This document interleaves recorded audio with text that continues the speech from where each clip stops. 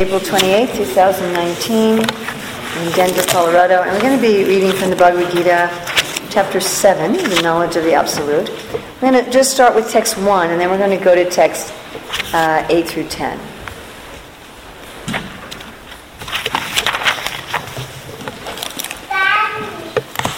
And children are welcome. You don't have to take children out if they're just being children. Okay, so text 1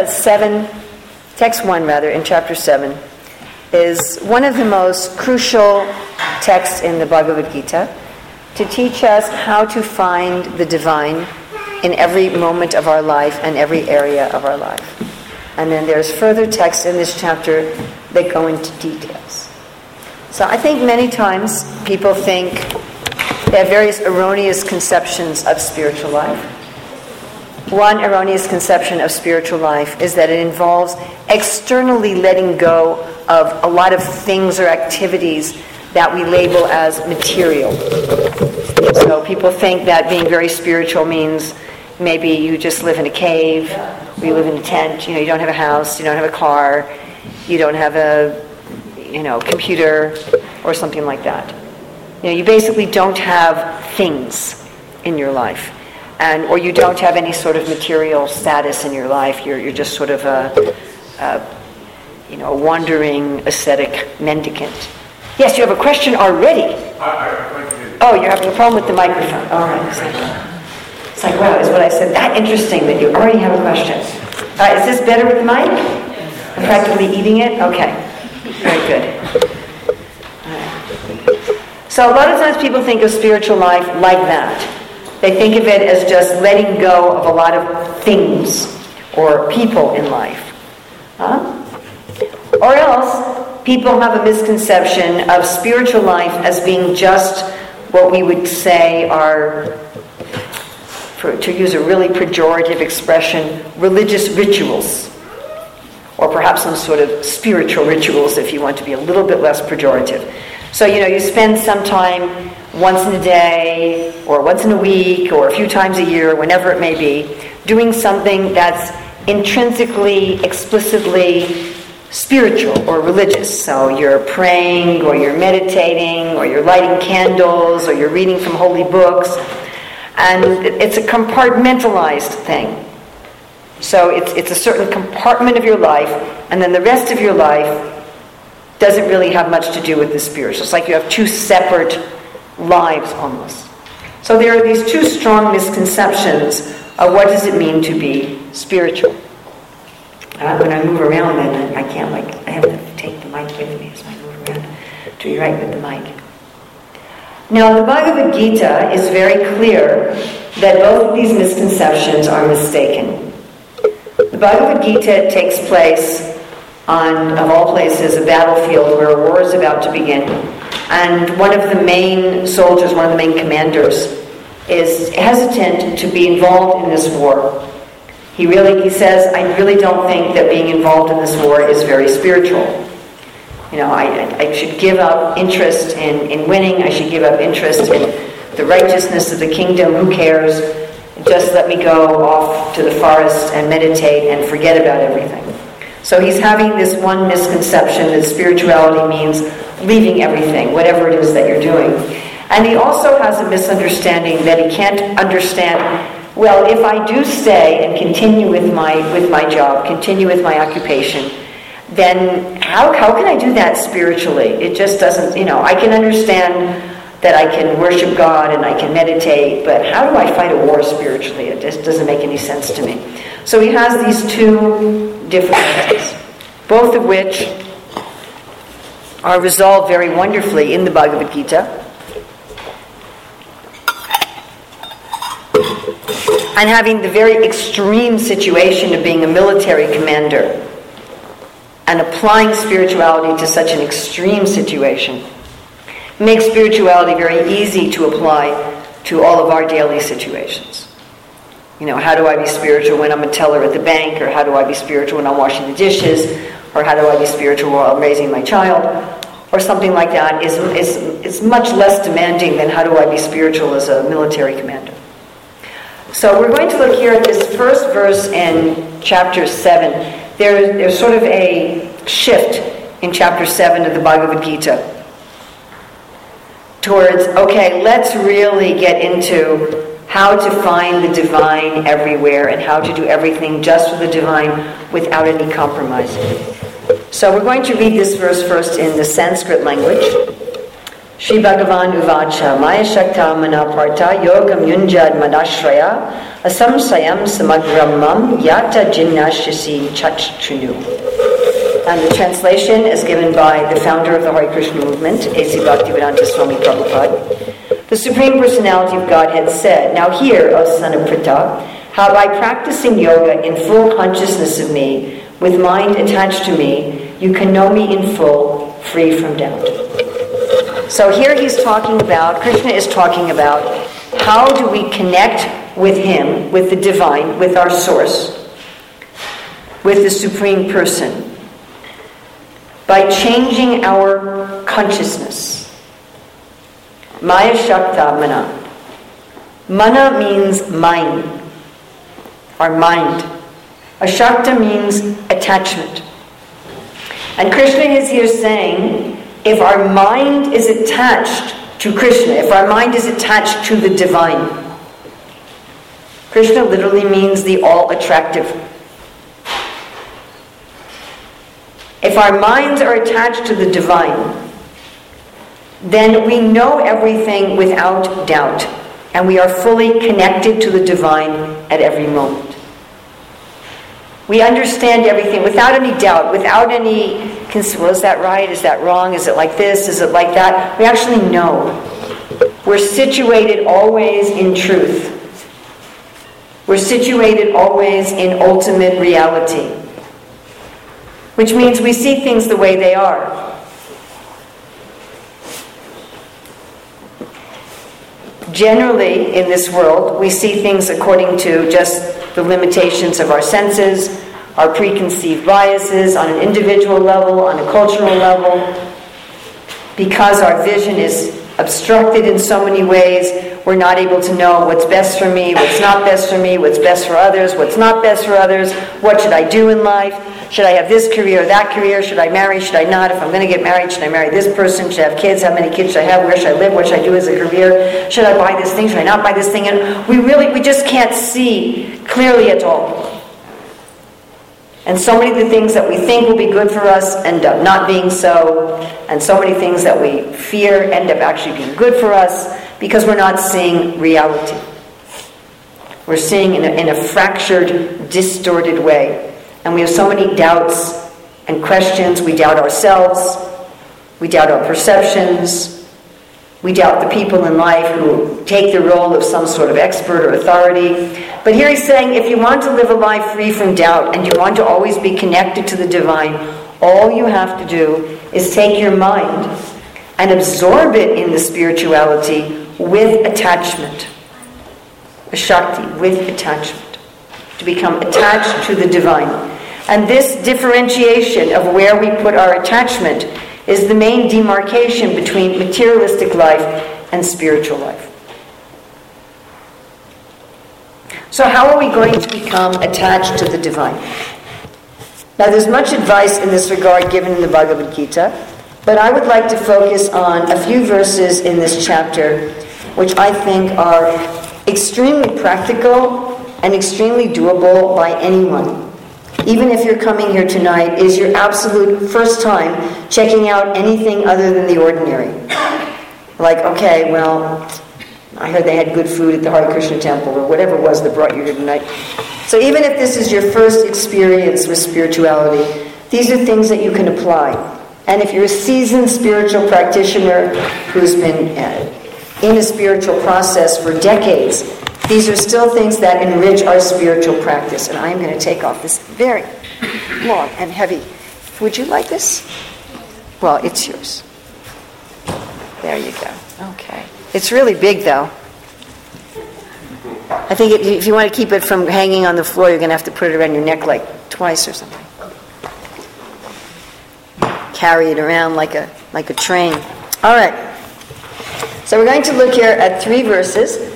And in these 3 verses, we're going to look in depth at each of the areas that Krishna is recommending, where we can find where what is apparently mundane and materialistic is actually spiritual and divine. Okay, in text 8. First we'll read the Sanskrit. Rasoham apsukanteya pravasmi shashi shurayo pranava sarva vedeshu shajjake purusham yoshu. I am the taste of water, the light of the sun and the moon, the syllable Om in the Vedic mantras, the sound in ether, and the ability in men. So let's look at each of these. The taste of water.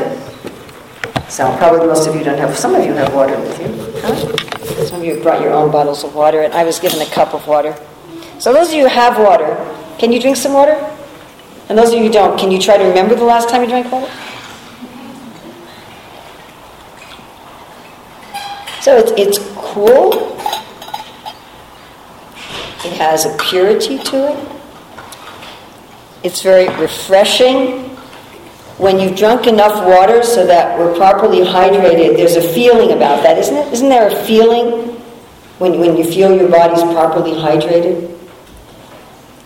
So that feeling, that taste, Krishna's saying, is Him. It is the divine. Now, all of us need to drink water several times a day. I did meet one person who never drank water. He was a raw vegan and grew most of his own food. And what he had for breakfast every day was a bowl, no kidding, this big, of raw tomatoes and cucumbers. Like this big of a bowl. You know, like what you'd use to make bread dough for 20 people who were coming over. And so he filled that with tomatoes and cucumbers, and he said, I don't need to drink water because I get plenty of liquid in the tomatoes and the cucumbers. But often this is explained, this rasa doesn't apply just to water, but it applies to anything liquid. And even beyond anything liquid, rasa means the real taste or the real pleasure in something. It's an Ayurvedic term that applies to taste. And we can think of it in a very technical way as sweet, salty, sour, bitter, pungent, astringent, and now they say there's umami also. And we can think of it as the taste of food, which of course we can only experience when our tongue is wet, right? Maybe you did that experiment in school where you dried your tongue with a paper towel and then put sugar on it and you couldn't taste it. For all of our senses also, there's some liquidity, right? My eyes need to have some liquid. In order to function, there needs to be some lubrication in my nose, in my ears, on my skin. Correct? If there's no liquid of some sort, then all of my sense perception is impeded. I'm not able to enjoy any of my senses unless there's some sort of liquidity involved. And that liquidity, the taste of that, is actually God. Now, what a materialistic person does is tries to enjoy the taste of the senses and the sense perception without any reference to the divine. Just thinks, oh, here's some nice thing for me to touch or smell or taste or see or hear. That's just for me. It's all about me. All these sense objects have been put here on this earth for my independent pleasure. It's like I'm staying at the home of a friend here, and if in her home I looked around and I said, oh, all these objects in this home, they're all for me to enjoy. Now, certainly my host friend wants me to enjoy being in her house. She doesn't want me to suffer being in her house. She doesn't want me to be unhappy there. But she wants me to enjoy in connection with her, yes? If you have a guest in your house, you don't want them just taking your things. Like, oh, thanks, this is a nice chair. Right? A nice painting on the wall. You don't want them just taking your things and trying to enjoy them independently of you. You want them to enjoy the thing. You want them to enjoy your artwork. You want them to look at the artwork in your house and go, oh, that's a beautiful painting. Where'd you get that from? Who's the artist? Oh, this is a really comfortable chair. Oh, look at the design. You want them to enjoy what's in your house, but in relationship to their friendship with you. So in the same way, this world is a manifestation of divine energy. The Sanskrit is Daivi Esha Gunamaya. Daivi, in the sense the word Daivi is related to the English word divine. This world is actually divine energy. But as soon as we try to see it separately, we stop seeing it as divine. We start seeing it as materialistic. And we get into a materialistic mentality. And as soon as I see the connection, then immediately my vision changes. Oh, everything that I'm enjoying with my senses is actually Krishna himself. Krishna is that taste. Krishna is that pleasure. He is that pleasure. And when we have that mood, that what I'm really relishing, what I'm really enjoying, what I'm really appreciating is him, then we find him everywhere. Not just in the water that we drink, but in everything that touches our senses. And when we understand that it's him, then we have some appreciation and some attachment and some affection for Krishna. Does this all make logical sense to everyone? And as soon as I get that attachment and that affection for Krishna, then again, I can understand everything free from doubt. Let's look at the next one. The light of the sun. So right now we have sunlight coming in through the windows. Now we also have the light of the bulbs in this room. In another verse, Krishna says he's the light in all luminous objects. That would even include the light from your phone, your computer. But if we think about it, even this light of the light bulbs in the room is ultimately coming from the sun, isn't it? Where is the energy coming? How's the energy produced? How's electricity produced here in Denver? Anybody know? Coal. I think it's mostly coal. Mostly coal. Okay, so where does coal come from? Sorry for the science lesson here. Plant matter. Plants. Where are plants getting their energy from? The sun. So the sunshine, the plants are really clever creatures and they're able to eat sunshine directly. Some yogis can do that too, by the way. So they can eat the sunshine directly and they turn it into plant matter, it gets compressed. And when we burn it, what are we doing? We're releasing the sun energy again, basically. Yes? And that release of the sun energy is producing, again, light and heat in the light bulbs. So all of the light in this room, whether from the light bulbs or directly from the sun, is the sun. Okay. Generally, we take the light in our environment for granted. And again, we just think, oh, great, here's some light. So why don't we just right now become aware of the light in the room? Can we become aware that there's light in the room? You might notice the light that's radiating from the light bulbs. Notice what's coming in through the windows. Or the light outside that you can see in the sky. And see if on a level of not just intellectualism, but on a level of appreciation, that we can get some sense, wait, this light is Krishna. This light is the divine. He's present right now in this room as this light, allowing us to see, allowing us to function, allowing us to understand, allowing us to have clear communication. All of that is actually Krishna. And having that awareness, not just on an intellectual, cognitive level, but also having that awareness on the level of attachment, on the level of gratitude. That I'm in his presence, which I can experience from the light. Then he says the light of the moon. So that we're not going to be able to experience right this minute. But we can think about the last time we saw the moon. I was noticing the moon, I believe it was this morning. This morning or last night, I can't remember which it was. But anyway, it was between half and a crescent. It was like about a 1/4 moon in a very, very dark sky. And in seeing that light of the moon, I was remembering some Sanskrit verses from a beautiful poem about Krishna's activities. So the light of the moon is a little different from the light of the sun.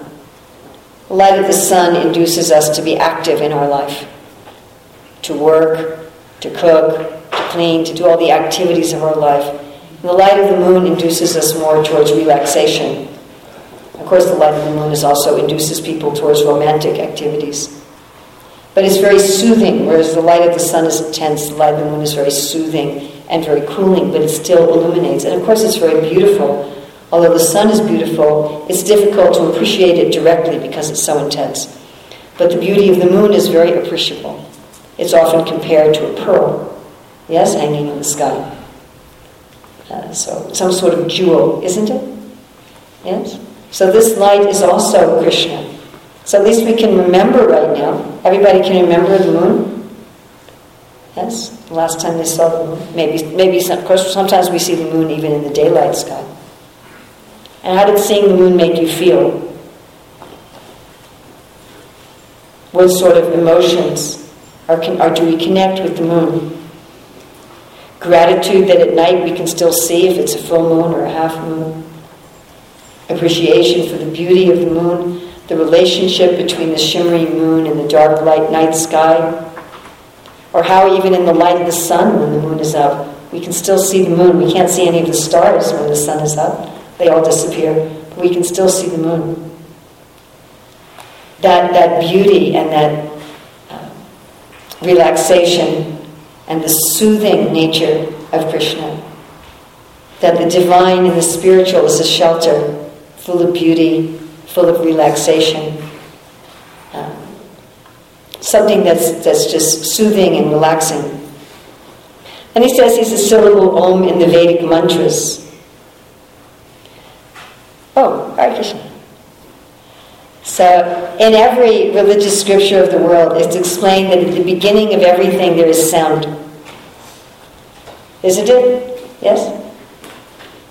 That everything starts with sound. We've been talking about this in our classes in the morning.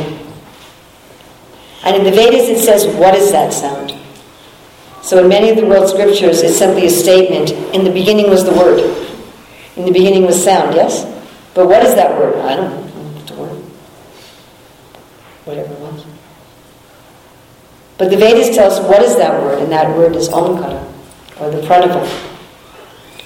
So in one sense, Krishna is all sounds. We'll get to that in a minute. But this sound particularly is a manifestation of the divine. Now, if you're not that familiar with the Sanskrit language, it's kind of a magical language. Like in a language such as English, and I've actually created a literacy course to teach children how to read English. This is sort of my field. So in English, we generally, if we have two vowels together, they come and make a new sound because it's difficult to pronounce one vowel after another. We have it in a few words, just as skiing and vacuum. And then some names like Hawaii. But generally speaking, if we have two vowels together, we make a new sound. So if you have the word cream, C-R-E-A-M. So we don't make the sound of E like eh, like we would do in pet, or A like apple. It doesn't become cre-am. Right? That would be hard to say, cre-am. It's hard in our mouth to say two vowels together. So we combine them to make a new sound, E, we say cream. But that new sound E has no relation to that sound of and a. Is everybody following what I'm saying? And a have nothing to do with E at all, physiologically. Now Sanskrit isn't like that. When two vowels come together, you merge them into a new sound, but it's actually the sound that they make when you say them together. So if you take the Sanskrit sound and you take the Sanskrit sound oo, and you say them together, you get o. And so when you have an and an oo together, you get this sound, o. Now in Sanskrit, the names of the letters and the sounds of the letters are the same. And those of us who've grown up with English may never have thought about the fact that our letter names and our letter sounds are generally not the same. We just think that's the way it is. You have to memorize their names, A, B, C, D, E, F, G, and then you also have to remember B, D. And of course, a lot of our letters have more than one sound, which is very confusing. Like C says K, and it says S, and then if it's a CH, it says Ch. So Sanskrit isn't like that. The names of the letters and the sounds of the letters are the same. And each letter only makes one sound. So the first letter in Sanskrit is A. And that's the sound, it's sort of like the U in bus in English. It's the sound that's made when you don't use your lips or your teeth. You're just And another place Krishna says that sound is also him. Because that's the most essential sound on which all other sounds are built. Then the next sound in Om is U. Again, A and U become O as soon as you put them together. And then you have a very interesting letter. You have M. Now this M can be understood as the Sanskrit letter Ma, and it can also be understood as what's called the Anushwar, that little dot that you see on top of the M when you write Om using our Latin alphabet. So you basically have three letters, A, U, and M. So A, Krishna says elsewhere in the Bhagavad Gita, is him. He is this basic sound of A. And this represents, or it is actually, the divine as ultimate masculine energy. Then U is the divine as ultimate feminine energy. So you may have noticed on our altar we have Radha and Krishna. This is the divine as the ultimate masculine and ultimate feminine energy. And on that altar we have a form of Chaitanya, who is the combined form of the ultimate masculine, ultimate feminine in one form. Anyway, so A and U become O, which is the ultimate divine in both masculine and feminine energies, and then the M is ourselves. So when you say Om, we are actually connecting with the subtotality of the divine, ourselves, in that connection. And this was the original sound that exists before the creation. It's a living sound. I had an excellent question the other night, that if we're saying that sound created space and sound created air, how did sound exist without air or space? And my answer is that spiritual sound that exists before air and space is alive. So the sound Om, or the sound Hare Krishna, the Hare Krishna mantra, which we were all chanting before in such a wonderful way. So this is actually an expansion of Om. Hare is the name for the divine as feminine, and Krishna and Rama for the divine as masculine. And the particular grammatical form of the mantra indicates ourself calling on and connecting with the divine. So this sound, it's alive. It's not simply a vibration of molecules of some matter that is interacting with our ear. It is actually a person. It's a divine, conscious person that when we say it, even though we're using our physical mouth and our physical brain and so forth, that sound is relating with us on a direct spiritual level. And it is this sound that manifests everything in the world. And if you're more interested in that, and you're able to, we have a class on this very topic tomorrow morning at 8 o'clock. The next thing is that he says, I am the sound in ether. Ether means space. So Krishna, after identifying himself just as the sound Om, then he says, I'm all sounds. Okay, let's be quiet for a moment and be aware of any and all sounds.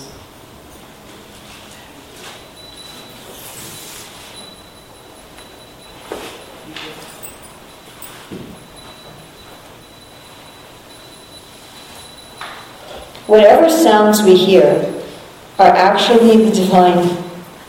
They may be reflected and changed coming through the material atmosphere, but they have their origin in living spiritual sound. Now, once you become very familiar with Krishna consciousness, you can notice that any sounds you hear can remind you of some particular activity or relationship in the spiritual world. So I hear different sounds and I'll think, oh, that sounds like could be some instrument in a party going on. Or that could be some playing in the water of the Yamuna. So in any of the sounds that we hear, even the so-called unpleasant sounds, if you remember, those sounds are actually divine, and they can connect me with the divine. And it looks like we're only going to have time to finish this verse, because I want to leave some time for questions. The last one Krishna says here is ability in human beings. So all of us have some ability. All of us are sitting. We're not falling over. So we have some ability to sit. We have an ability to hear. We have an ability to see. We have an ability to think. Throughout the day, we're constantly doing things that require some sort of ability. If we can stop for a minute and be aware, what are our abilities right now? What are we being able to do?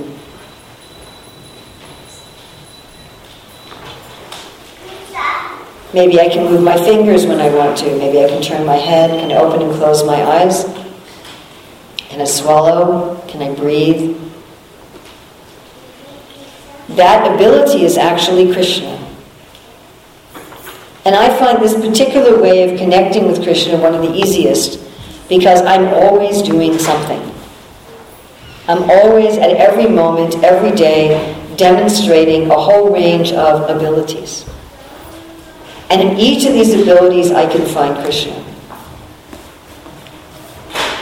So in the taste of water, in the taste, the pleasure of any connection between our senses and their objects, in the light of the sun and all luminous objects, in the light of the moon, in the Om of the Hare Krishna mantra, in any sound in ether, and in any ability, we can appreciate, have gratitude, have connection, and have attachment with the divine.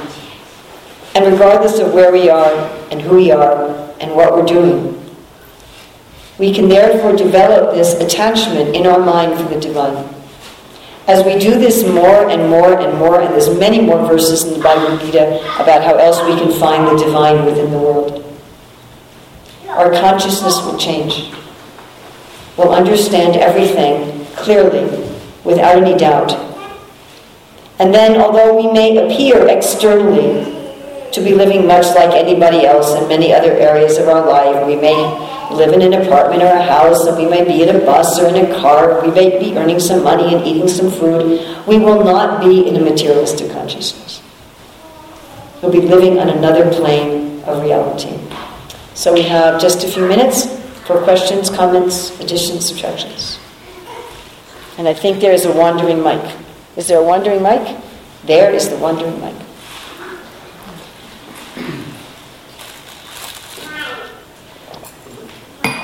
Yes.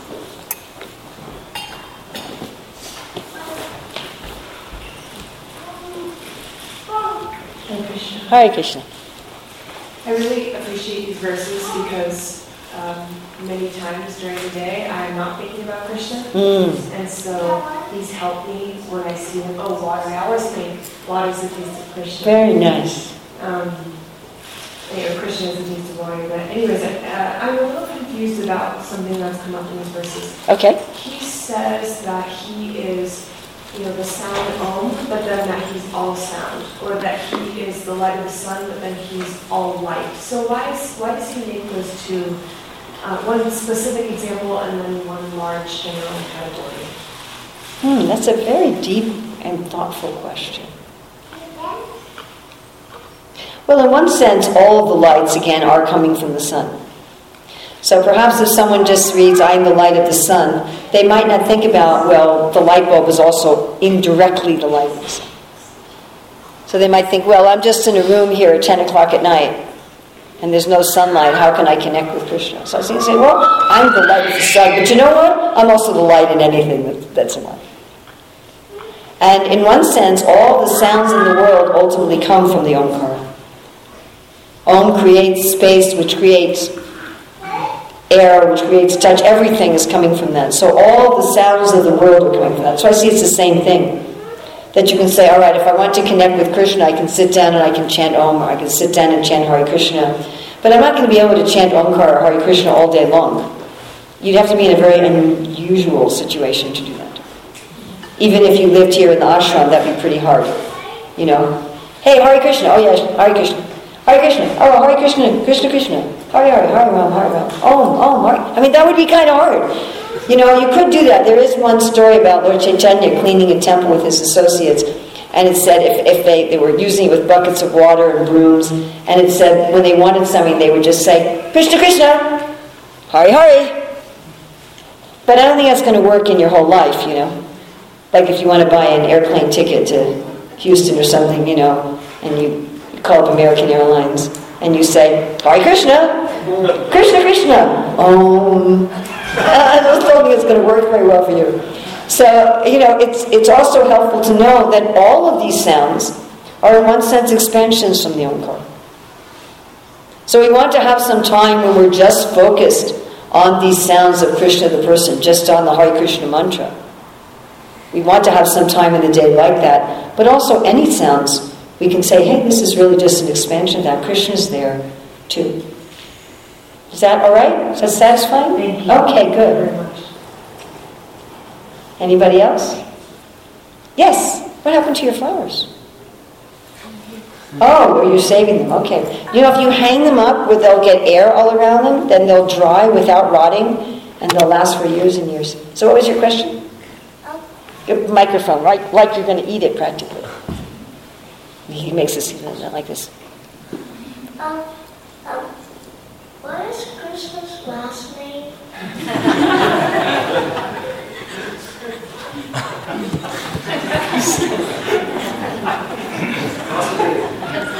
Okay. Well, that is a very good question. And you know that the whole idea of last names doesn't always exist in society. Did you know that? It's true. So the concept of last names is there might be lots and lots of people named Peter. Or what's your name? Spandit. Spandit? Spandit. How do you spell that?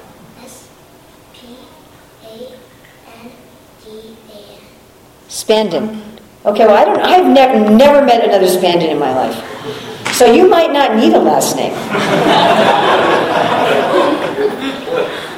You know, I mean, maybe for you it's not necessary. But for a lot of people, if their name is just like Michael or Peter or Susan or Mary, you know, like you'd have to say, oh, I was talking to Mary. Which Mary? Right? It would be confusing. So therefore you know, okay, it's Mary Smith and Mary Jones, and you can distinguish between them.